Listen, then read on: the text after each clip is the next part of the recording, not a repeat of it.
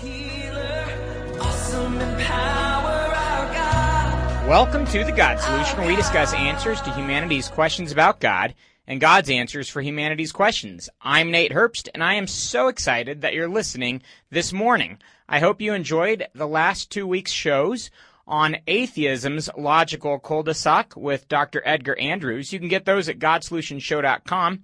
And I'm excited that you're tuned in this morning to hear more on this topic. I'm going to be talking this morning about faith tips for my atheist friends. If you're intrigued by that title, you'll have to stay tuned, but I think it'll be a good show. But before I even get started, I wanted to mention an email that I just received about more Christian youth being beheaded by ISIS. I just wanted to draw public attention to the reality of what's going on in the Middle East right now, the reality that people of all faiths, and Christians as well, are being brutally murdered just for their faith by these Muslim terrorists. This is a tragic thing, and I don't understand how the world is okay with this happening. I don't understand how people aren't rushing to their defense. This is a crazy thing, and I don't have anything that I can do to stop this other than to pray, and I want to ask you to do that as well. Please be praying that God would put an end to this and that God would give strength to those people that are persecuted, that they would take a stand for Him and that they'd point to Him even when it results in their death. Voice of the Martyrs has long stated that there are unbelievable numbers of people dying every year for their faith in Jesus Christ. I think the last number I heard was somewhere like 160 or 200,000 people last year or this year, something like that, were expected to die for their faith in Jesus. Unbelievable, the number of people dying for their faith in Jesus Christ. And this has been the history of our faith. People have died for their faith in Christ from the very beginning of Christianity, knowing with confidence that we have something much better to look forward to than just this life. So whatever struggles you're going through, I hope you'll remember those that are going through even more, and that you'll be encouraged in your faith with the hope that you have in Jesus. And I also hope that you'll pray for those that are facing persecution throughout the world, because there are very many, as today's news reminds us. Anyway, I hope that you'll be praying for them. Thanks for bearing with me a bit there. It was something that was on my heart, and I just wanted to get out and mention this morning before we got started. But today we're going to talk again about faith tips for my atheist friends. And I came to this topic because I felt a little sorry for my atheist friends. I've recently discussed different topics with a few of them, and I felt very sorry for them. I felt bad for them because they are going about their faith all wrong. Now, a lot of people might say, what do you mean faith? Atheism can't be a faith. Well, atheism is very much a faith. Secular humanism has actually been defined by the U.S. Supreme Court as a faith, and atheism itself is a faith belief about the nature of the universe. It is the belief taken on faith, alone, on blind faith, as Dawkins would say, that there is no God. How could you prove such a thing, that there is no God? It would be impossible to prove such a thing. And so it is a worldview based on something that is impossible to prove, and it would fit very well with what Dawkins calls blind faith. Now, I don't believe faith has to be blind, and this is exactly where I want to give some faith tips to my atheist friends. Their atheism is their faith, no matter how they describe it, and they can go about that the right way or the wrong way. As Christians with millennia of faith experiences under our belts, I thought we could give our atheist colleagues a little bit of faith advice. So that's today's show, faith tips for my atheist friends. They keep getting slaughtered in the arena of debate, and I thought, man, if they kind of heard some of these faith tips, maybe they would be able to walk out their atheistic faith a little better.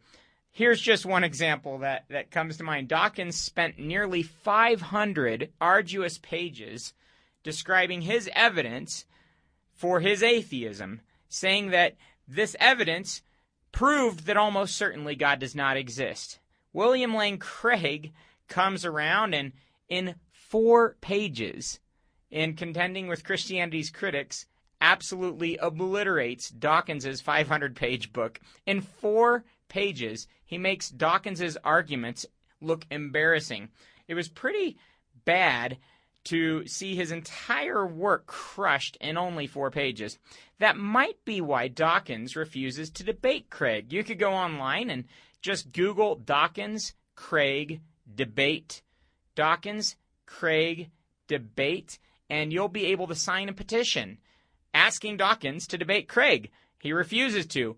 I guess if I wrote a 500-page book on the evidence for my faith and someone came along and absolutely obliterated it in 4 pages, I might not be inclined to debate that person publicly either. But Dawkins, if he's so convinced of his faith in atheism, he should take Craig on. It'd be great. But anyway, these tips might help Dawkins not defend himself so foolishly in the future, actually know a little bit about how to defend his atheistic faith.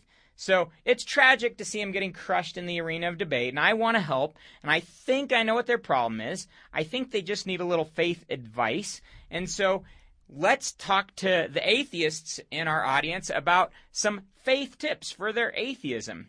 And I think this is going to be important for them. When you begin your faith basing it on an absolute negation, and we'll continue to talk about that a little bit today, but when you say, I believe that no God exists, and that is an absolute negation, which I can't possibly prove or defend, that's a shaky, shaky place to start. When I believe by denying the law of causality that this universe didn't have to have a cause, that's a shaky, shaky start. So here are some faith tips for my atheist friends. First, know what faith is. So here's the wrong understanding of faith. And Dawkins says that faith is blind faith. That's a wrong understanding of faith. And we see that from the atheist corner quite often. They say faith is just ignorantly flinging yourself out there with no evidence whatsoever. You blindly believe whatever feels good, whatever you want to believe. Well, that's quite the wrong view of faith. Again, if you're an atheist and you believe that we have this incredible universe all around us, but we don't need a cause, and you believe that God does not exist, but I don't need to prove that. Of course, you could never prove such a thing, the non-existence of God.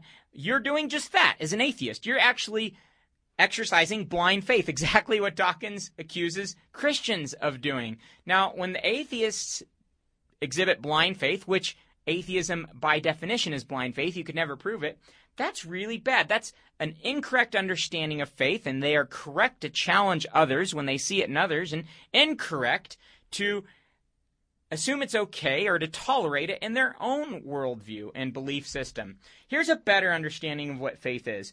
John Lennox, the author of God's Undertaker and many other good books. I am just finishing up God's Undertaker, and I also appreciate his book, Gunning for God, How the New Atheists Are Missing the Mark, and also 7 Days That Divide the World. They're all great books, but he puts it this way in God's Undertaker.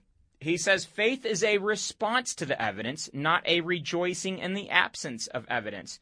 So when the atheist says, even though it's impossible to disprove God, I still believe God does not exist.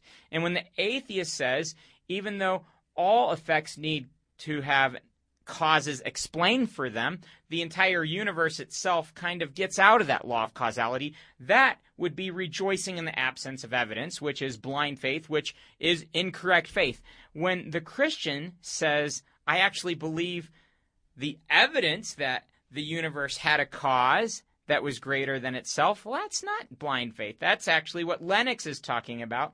It's a faith that is a response to the evidence. I follow the evidence where it leads. I don't believe what I want to believe blindly in spite of it. Now, all knowledge requires faith, and if an atheist is to know what faith is, which is the first of 5 faith tips for my atheist friends, they have to realize this, the reality that all knowledge requires faith. Here are just a few examples. Most would say if anything is not a faith, science is not a faith. Well, they're kind of wrong. Science cannot confirm its own validity. That must be taken on faith. There's no way I could design an experiment to prove the trustworthiness of science as an endeavor. In fact, the truthfulness of my 5 senses are assumed in science. If I'm nothing but the product of evolution, and evolution has just created me through natural processes to think and act and do certain things, then there's no way I could know for certain that what I think is actually accurate or that what I observe is actually accurate. It would be nothing more than the way evolution has designed me to survive in this world. And we all know that there's more to it than that. So the truthfulness of the five senses we take on faith. I believe we can believe that our five senses are trustworthy, but it is something that we take on faith. And even great philosophers have noticed that. Kant himself realized that logic came down to that. We couldn't escape this assumption that we can trust our five senses. Additionally, the predictability of the natural universe is something that scientists take on faith. Sure, we've observed the universe in the past, but we have no reason to believe it'll be the same in the future. But we take on faith the reality that it will be. And so science itself is based on faith. Additionally, Lennox remarks that Gödel's second theorem insists that even mathematics itself rests on faith and its own consistency. It can't prove its own consistency. So here we have, again, two of the most strict ways of viewing the world, science and math, and both of those coming back to a foundation of faith. We realize that all knowledge requires some component of faith, some aspect of faith. C.S. Lewis said it this way. He said, in a world where all knowledge rests on inference, we must not begin to debunk the significance of inference or the credibility of inference. All knowledge has a core of faith to it.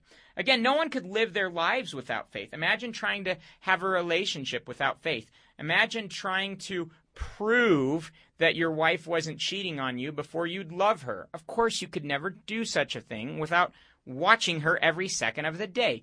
Everyone that is in a relationship, particularly in a marriage relationship, realizes that faith is directly proportional to the quality of that relationship. You could never live in that relationship without an aspect of faith to it. Think about something as simple as driving. You couldn't drive down the road without believing by faith that other drivers are going to obey the traffic signals and traffic laws.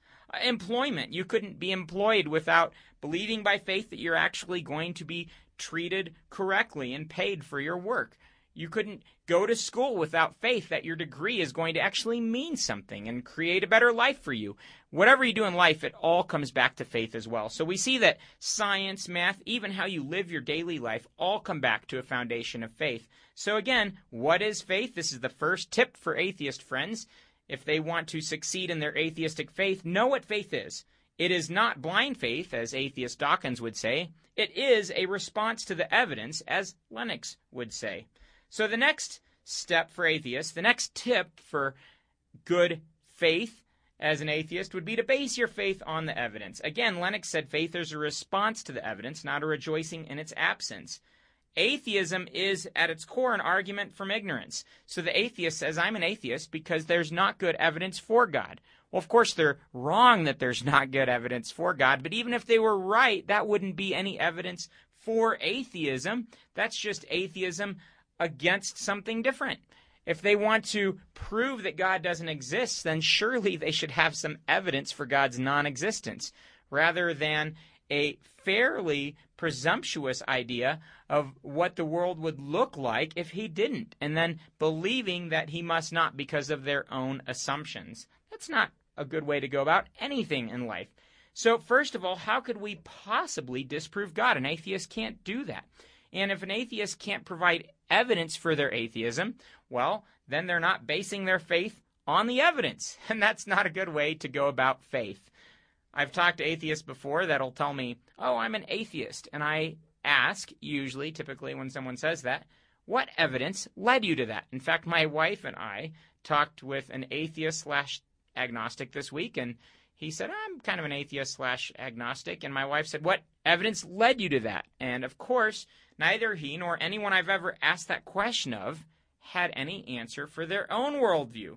The only answer is, well, other people don't have evidence for their worldview. Again, that's wrong. The Christian, the theist, has evidence for their worldview. An atheist can't just get out of it that simply. So if you want to do faith right, this again is a tip for my atheist friends, you have to base your faith on evidence. Now, when we look at physics, logic, history, experience, even supernatural phenomena that exist in the world today, we realize I can't just write off the idea of God.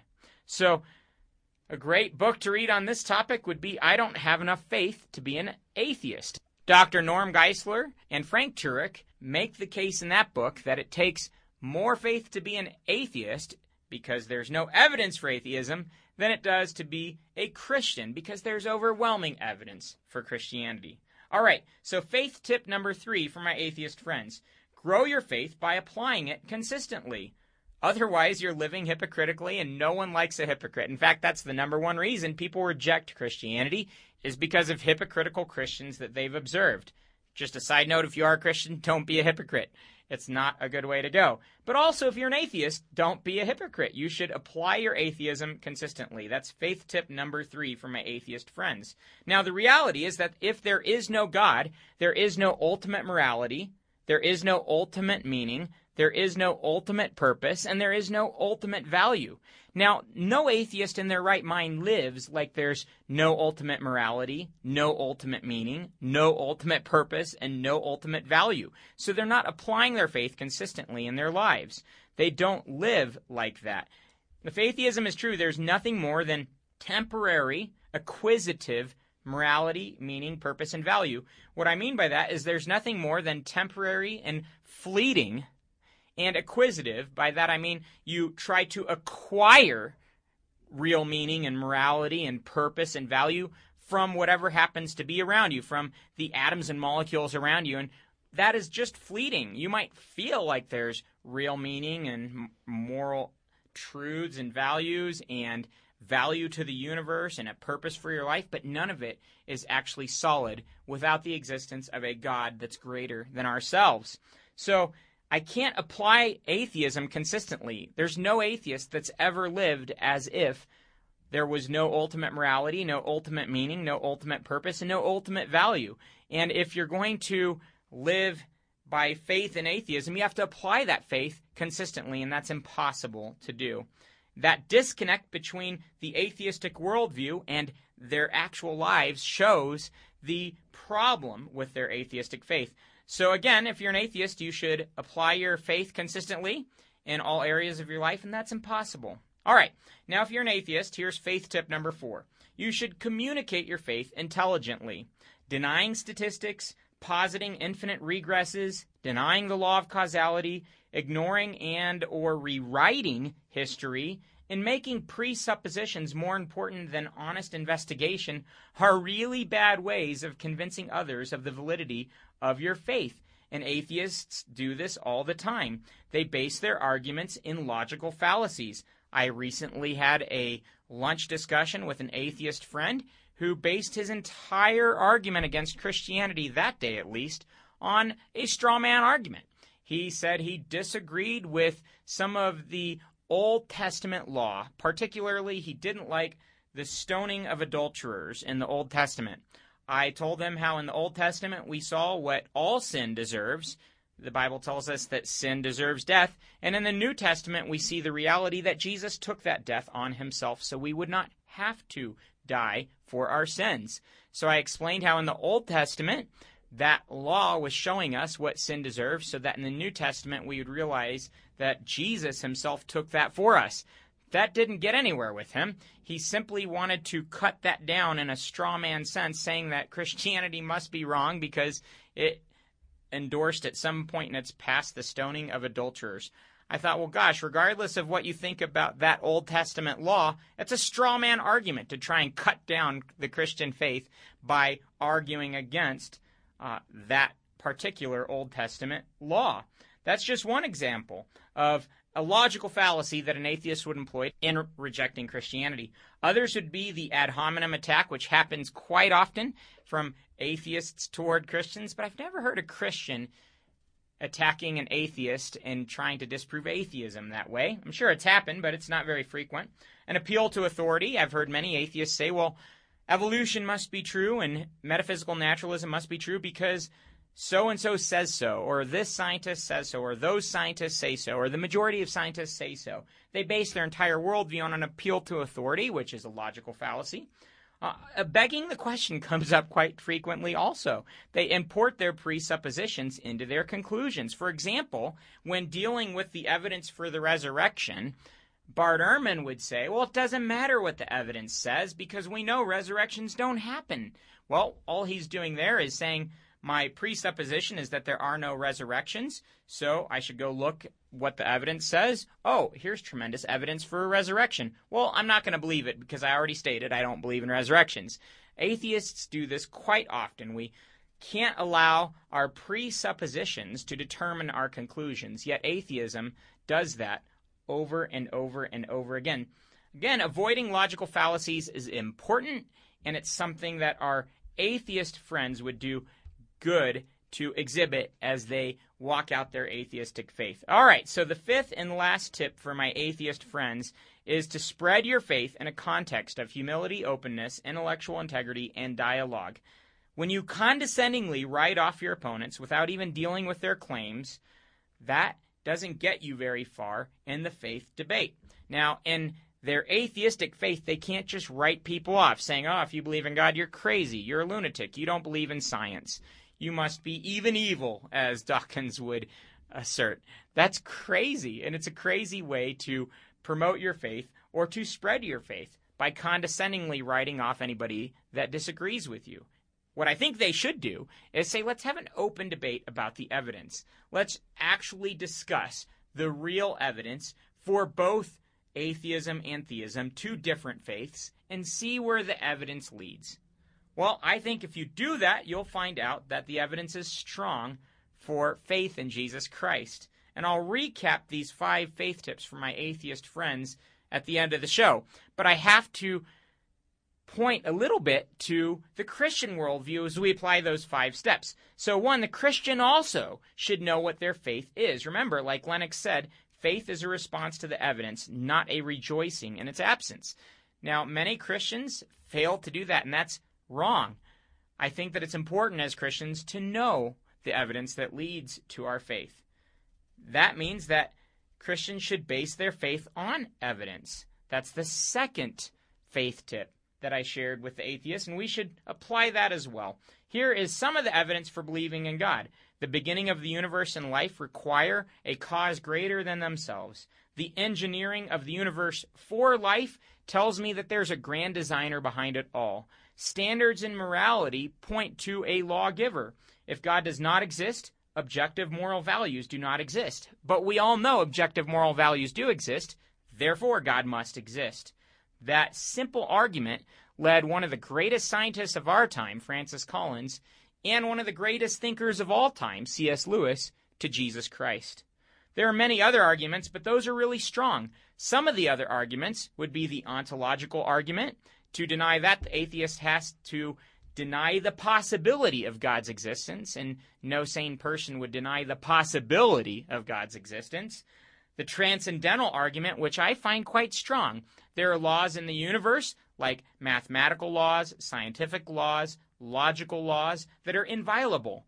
And I can't imagine such laws existing in the universe without a lawgiver and enforcer.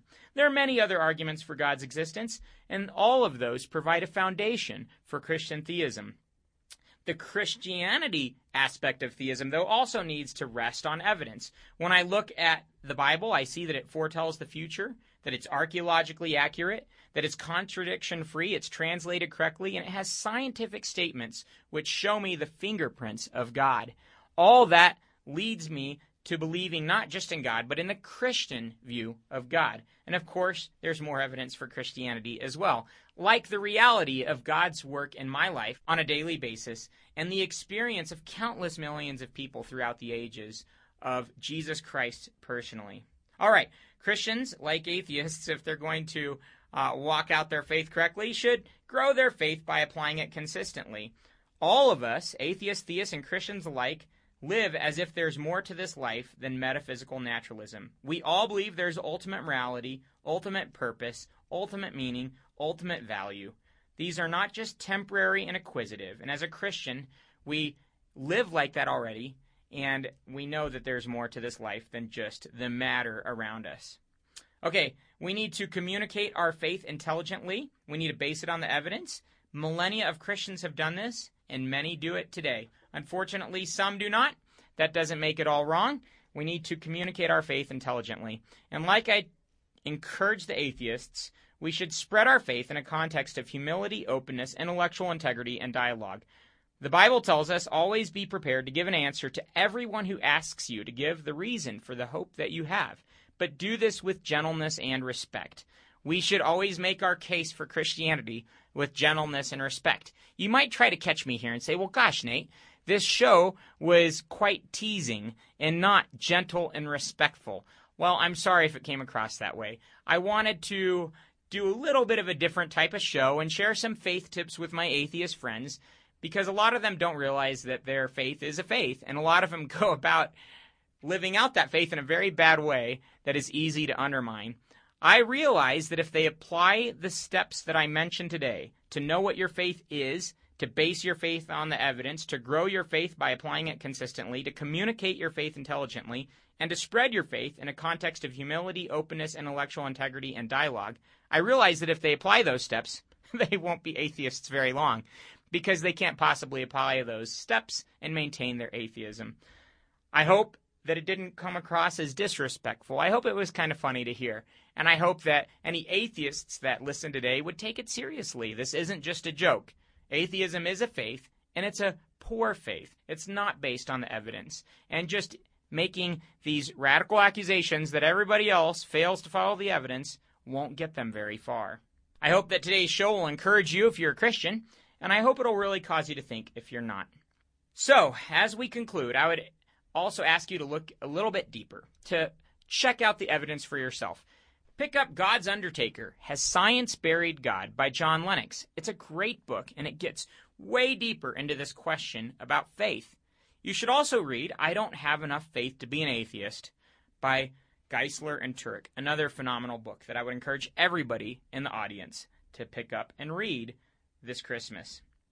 Well, as I close, I have to remind you of the meaning of all this. The Bible tells us that God loves you infinitely, and that He came and lived on this earth to bring the possibility of relationship with God to human beings. That's what we celebrate this Christmas. Unfortunately, the Bible says that you and I are sinful and that we're separated from a perfect God.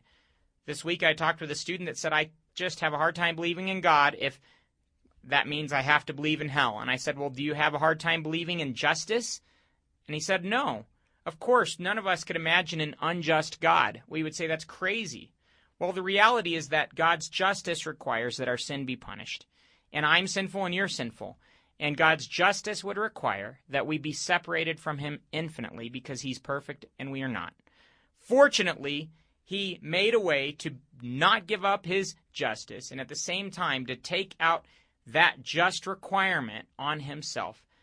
He came, He lived a perfect life that I could never live, and He died on the cross to pay for my sins. Jesus died for you and me, and He died so that you could have relationship with Him, forgiveness from all your sins, a purpose in this life, and an eternity with Him to look forward to. If you've never taken that step, you could take that step to put your faith and your trust in Him this morning. You could do that in prayer, saying, Jesus, I believe you are who you say you are and that you died for my sins. Please come into my life. Please be my Savior and Lord. Thank you for rising from the dead for me to give me a hope and a future. Thank you. Amen. All right, I hope you take that step with Jesus today if you never have before. Go to GodSolutionShow.com and see a list of local churches that you could visit this morning and get all our past shows. And remember, like I always say, an open mind, honest heart, humble disposition, and diligent search always lead to Jesus. And that's my hope, that you'd find Him this Christmas season. As we approach Christmas, so many people find themselves thinking about things just like this, spirituality and hope and peace, and is Jesus really real, and am I celebrating something more than just Santa Claus? Well, the reality is that history tells us that Jesus is real, and that He really did come and live on this earth, and that He died for your sins and mine to give me what no one else could. I would encourage you to trust Him this Christmas season, putting your faith and your trust in Him. Well, I hope you have a great break. To all you students that are leaving, be safe. We'll see you in January. Thanks again for listening. Have a wonderful Sunday afternoon.